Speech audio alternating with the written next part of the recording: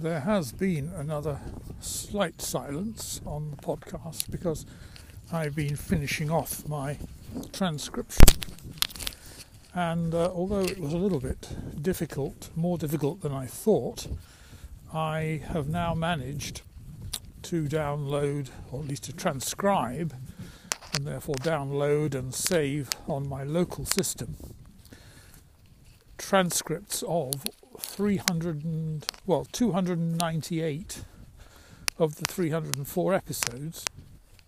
The reason why there are 6 that I haven't done being that they are too long. The OpenAI Whisper package has at the moment a file length limit of 25 megabytes, which is, I think, about half an hour of ordinary speech. And you poor people having to listen to me witter on for so long, I appear to have exceeded that on 6 occasions, and so I need to, I've worked out what I'm going to do. Originally I thought I'd do something a bit technological, like downloading an audio editor and halving the length of these files, saving them again. But in the end, I'm going to adopt the much simpler strategy of going back into Anchor, where of course I still have the original files saved, and simply edit them by putting a splice in the middle and saving them as 2 components, and then I can export them directly from the Anchor app and put them back in the folder from which Whisper will transcribe them. I have already done this, or tried to do it, but it didn't like the fact that and why would it, just simply hacked the files in half without paying due attention to whatever it is they need to have at the beginnings and ends in order to be recognisable as in the right format. And of course it didn't like it. That's fair enough. Quite interestingly, these 300 and something files are about 60 hours plus of audio, and I now have more or less perfect transcriptions of all of them for about $30, I think, it cost me. There was only one that was a bit peculiar, which for some reason, and I did it twice and did it the same way, for some reason it's transcribed it and then translated it into Welsh, which I don't understand at all. But it does do it. It does it quite quickly. I mean, there were 300 of them, so you would expect it to take a while, but I just left it running. And apart from a couple of glitches when the server booted me off for some reason, it was too busy perhaps, or the internet failure problem, they all came out, so I've got them stored. So when you've got nothing better to do, there are 300 and something text files for you to read, which are transcripts of what I've been saying.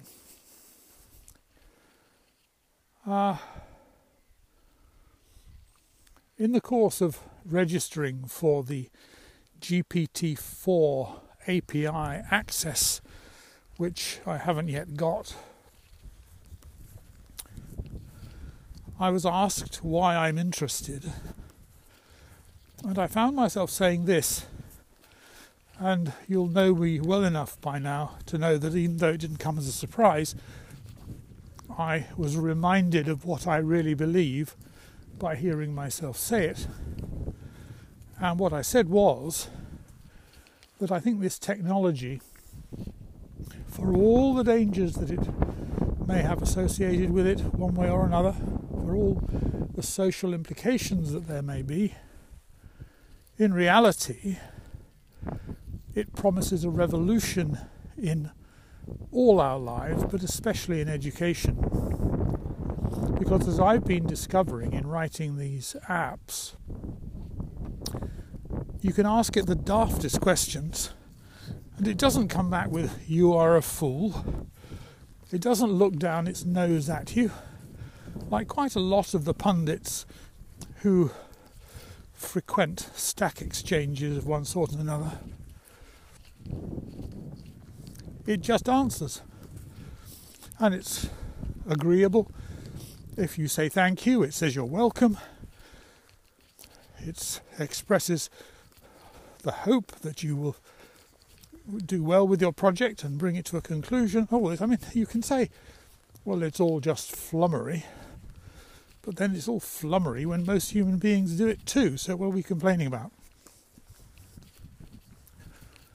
So I do think that this is a sea change, and I really fear, not in a particularly regretful sense, for those who think that education can just carry on as normal, because it quite simply can't.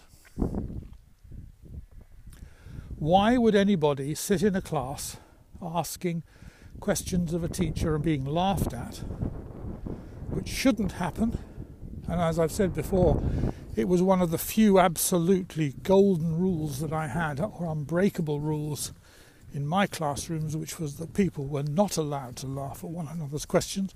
But of course it didn't stop them picking on one another afterwards, if they were in a particularly bullying mood. But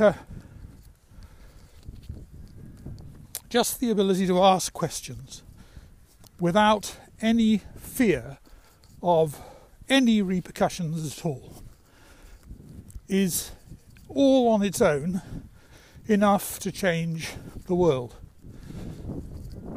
Because the world lives off vindictiveness and vituperation, and people who are trying one way or another to work their spleen on other people because they're so unhappy with themselves, because their levels of self-loathing are such that they can't possibly face themselves or their own shortcomings, and instead use the shortcomings of others as a way of deflecting and disguising them.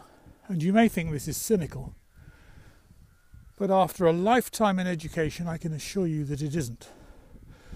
And it isn't just the pupils, the teachers do it too.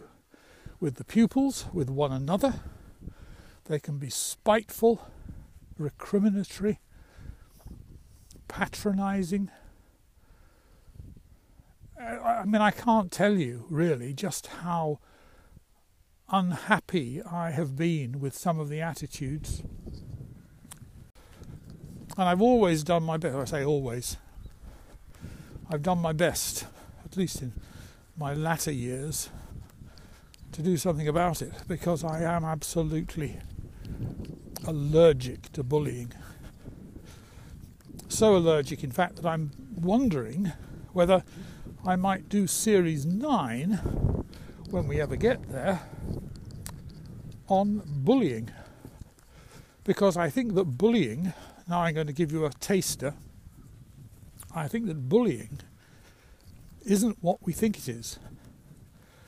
I think it's very easy to get distracted by the stereotypical image of the playground bully who goes around hitting people and stealing their lunch packs.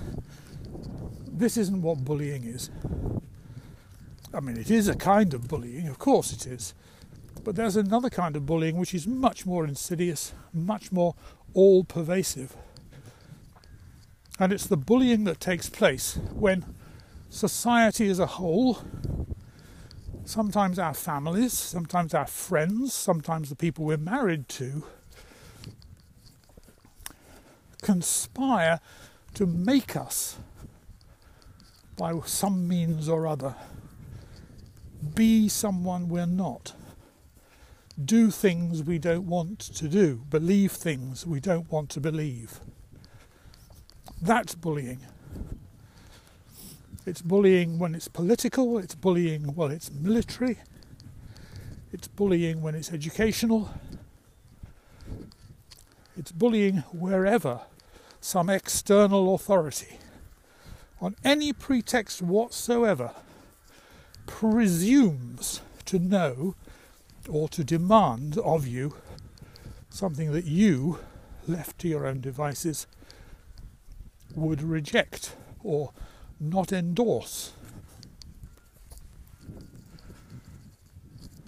And I think that the playground bully is a kind of misdirection. Let me remind you, because we haven't mentioned it for a couple of hundred episodes, misdirection is where a conjurer, intent on doing a conjuring trick, does something with his other hand to distract your attention, so that he can do all the really deceptive trickery with the hand that you're not paying attention to.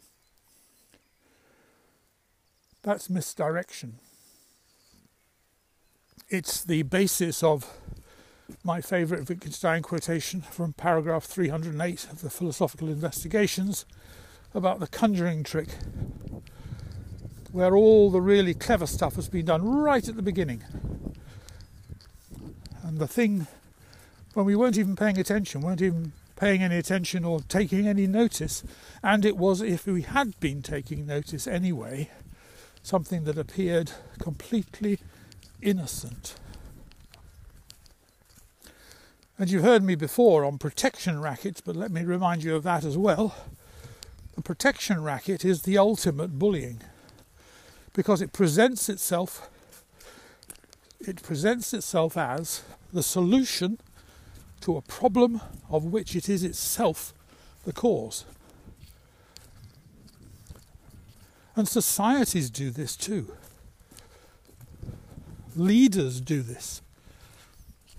Military and police forces do this. They come along and tell us, we're going to protect you. But the thing that they're going to protect us from is something that probably would be less of a problem but for the fact that they are there. That's not, of course, entirely true. We all know that in the face of the likes of Putin and Hitler and many others, we have to defend ourselves. And so we do need these people. We do need somebody who will intervene when the mobs start marching down our street with blood in their minds, or on their minds. We do need them, but we don't need them to tell us what we need when we don't need them. And they're all too prone to doing just that. So a protection racket is another kind of bullying and another kind of misdirection, because it will point to the potential problems that we might have if we weren't protected, in order to sell its services as the means to protect ourselves against them, even though they may either be entirely fictional or the product of the very people offering to protect us against them. And religions are protection rackets in that sense. They first of all convince us in some flavour or other that but for them we're going to be on the wrong side of God and spend our eternity in hell. And having persuaded us that that's true, they then offer themselves as the cure-all that will save us from it. Classic protection racket. And society as a whole can do it, even with something that is ostensibly so beneficial as education, because it can tell children, you should be grateful to us for all the trouble that we are going to persuade you to think the way we want you to think, to persuade you to adopt the cultural norms of your society and our tribe so that you will perpetuate it. Another protection racket. The source of the problem presents itself as the solution to the problem. Another form of bullying. And it happens, it happens in all sorts of walks of life. In schools, people will come along and say, hey, those nasty boys over there? Well, you're in trouble if you don't have somebody to protect you because you're so small and insignificant. So why don't you let me look after you? You be in my gang. You be on my side. You play for my team. And together we'll send that lot packing. It's a lovely line, isn't it? Bullying, protection racket. Again. So, to come back, sorry, I'm on a bit of a theme, but it's something that's been really going through my head this week because it has occurred to me very powerfully that the model that the chat bots are based upon, or certainly the OpenAI ones are based upon, blows that whole approach out of the water. You don't need to worry that you're going to be laughed at, taken advantage of, drawn into some nasty cult-like world, because you simply ask your questions and it answers them straight. No sneering, no laughing, no humiliation. In fact, it goes out of its way to try to prevent you from being humiliated. You can say, and I do say, well, that was very silly of me, I should have seen that. And it'll say it's an easy mistake to make, which of course it is.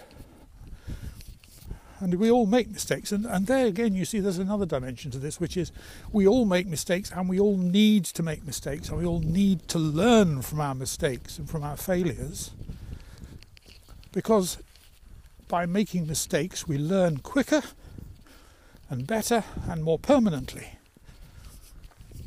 And so if you get something wrong, you chop the headers off your audio files and then wonder why the poor thing can't read them or transcribe them like an idiot. But it's not idiotic.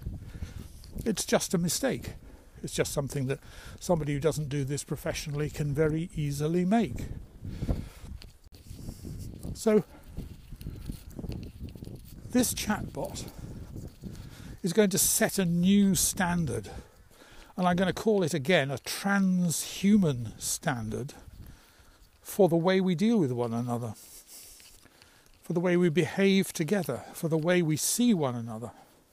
And because I believe that bullying and its consequences and the mentalities that are reflected in those who do the bullying is a universal problem, responsible for more human misery than you could imagine, probably responsible for all wars, for all unhappiness, for a lot of depression, and so on and so on. I think that the advent of a chatbot that doesn't bully you, that invites you simply to ask it questions and answers them flat, straight, politely, as clearly as it can, represents, as I said right at the beginning, a change that may well, if it gathers momentum, change the world, because nobody will listen to the bullies if they can talk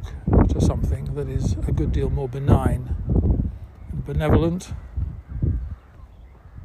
and indeed enjoyable to spend time with, which is more than can be said for quite a lot of human beings.